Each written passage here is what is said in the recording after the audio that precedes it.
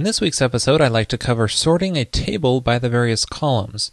So as you can see here, we have a list of products, and I'd like to be able to click on one of the various column headers here and sort the entire table by those results. Now this may not be very helpful here with just a few products, but imagine if I had hundreds of products with some pagination. It'd be really helpful if we could just sort by a given column. Now there are some plugins out there which can help us with this, such as Search Logic, which I covered in episode number 176, but here I want to see what's involved in doing this from scratch, and it will be a nice little exercise. I'm going to start right here inside the template for the index action, and this is what contains that table, and this is the headers area, which is what we're going to primarily focus on. So right here we want these to be clickable links for sorting the table. Now I'm going to do this in kind of small increments, and each time just do the simplest thing that could work, which means this might be more of a basic episode, but this way you'll get to see the logic kind of evolve and the process evolve out of it. Now the first thing I want to do is make these all links, so I can do that in TextMate by just holding the Option key down and doing a multi-column select. That way I can just prefix this with link to. And to add something to the end of a list of lines here, I can use Command Option A inside of TextMate, and that way I can basically append anything to the end of here. And each of these links, I want them to go to just basically adding a parameter to the URL. To do that, all I have to do is just specify a hash here, so I can say sort by, let's just, the name of the column. So for each of these, it'll be different. Released at, the release column is actually released at inside our table. So that way we're passing in the sort option into the URL. And you can see that here if we reload, these are all links, and the sort option down at the bottom of the browser there includes the column name. Now to get this functioning, I just have to go to my controller's index action and pass that parameter into an order clause. So just say the sort parameter. We'll just pass it straight into the order method, and that's a Rails 3 method, but if you're using Rails 2, you just do the order hash. By the way, you want to be really careful when passing in user parameters directly into the order clause because this is not sanitized, which means it's subject to SQL injection, like I show in episode number 25. I'm going to leave this as is for now, but I'll fix it later on in this episode. And now, just like that, our columns are now sortable by just simply clicking on them. So we've got a lot of progress so far, which is very minimal code, but we're not done yet. I still want to add the ability to reverse the sort order by re-clicking it, and I also want to add some triangles here and arrows pointing out which direction it's currently going. So what I want to do is change these links here so that it toggles the sort order when clicking the one that's already selected.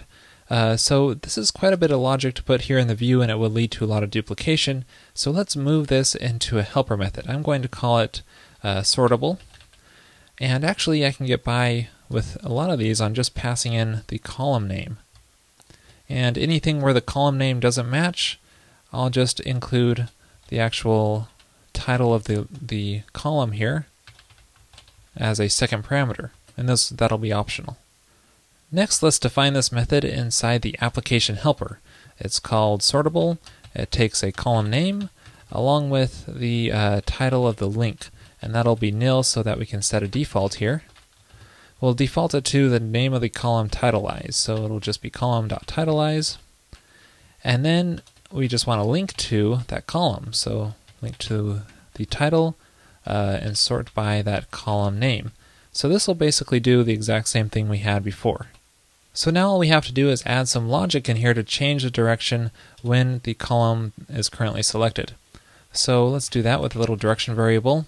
And let's just check if the column matches the currently selected sort column, and that if the direction, let's say params direction, is a new direction parameter we're going to have, is currently ascending, then we want to be descending order, otherwise we'll stick with ascending. And this way we could just pass this direction parameter on here. And there we go. Now when the column is currently selected, and it's in ascending order, that's the only time it'll change to descending.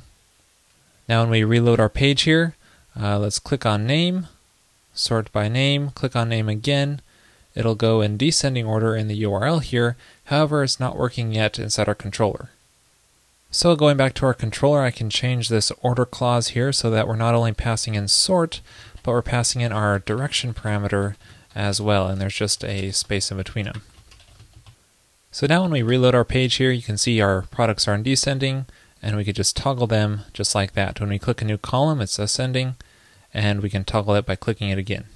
Now what happens if we go to our URL and remove these sort options in our query and just go to the default page? Well, we'll get an error message here because we haven't really set any sorting for the default case. Going back to our controller, what I need to do here is set some default values for this params hash. And one way I can do that is just set the params hash directly like this. If the value is not set, we'll just set it to name, for example. But I don't really like this approach because I don't like setting the params hash directly. This also doesn't give us very much room if we need to add more logic to this behavior. So instead, what I prefer to do is whenever I need to add logic to fetching of the params, I like to use a separate method.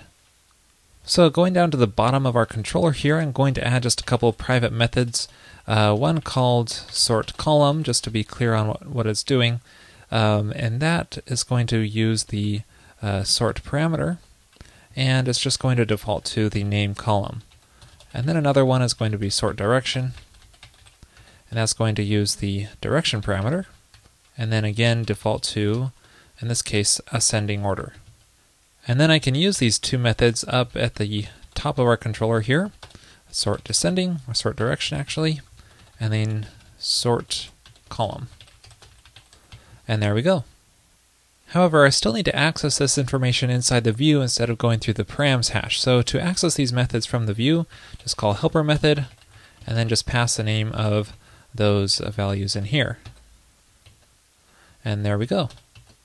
So this means instead of our application helper, I need to change this, so instead of fetching through the params hash, it's just fetching through the accessor method. Sort column and sort direction. So now when we go to our URL without any of those options, it just sorts by the product name, and the view behaves correctly by just changing to descending order when clicking the name once. And there we go.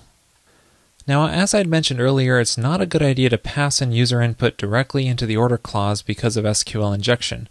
Instead, we need to sanitize this. Now, you could do some generic sanitizing, but I like to be really strict about what I allow into the order clause. And thankfully, because we're using accessor methods here, we can add our logic directly into here. So our direction, all we want our directions are either ascending or descending.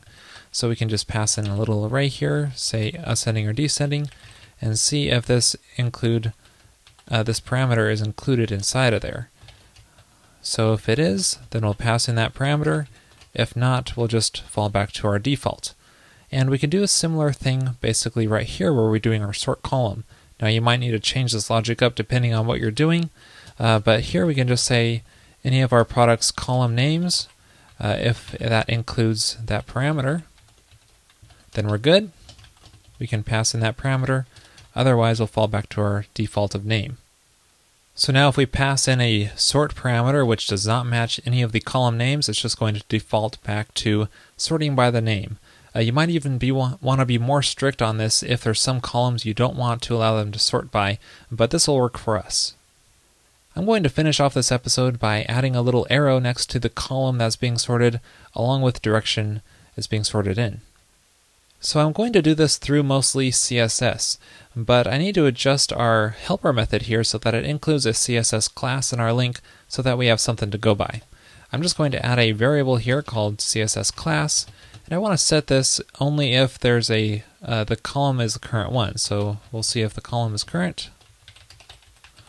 And if it is, then let's have the class be called current and include the sort direction.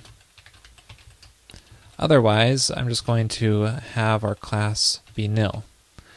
Now I want to add this to our link here, and the last parameter in a link is a hash of options for HTML. So you could just say class is the CSS class.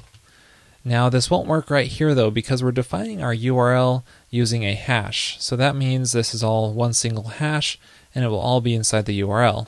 Instead, we need to add little markers here to define where the two hashes are separate.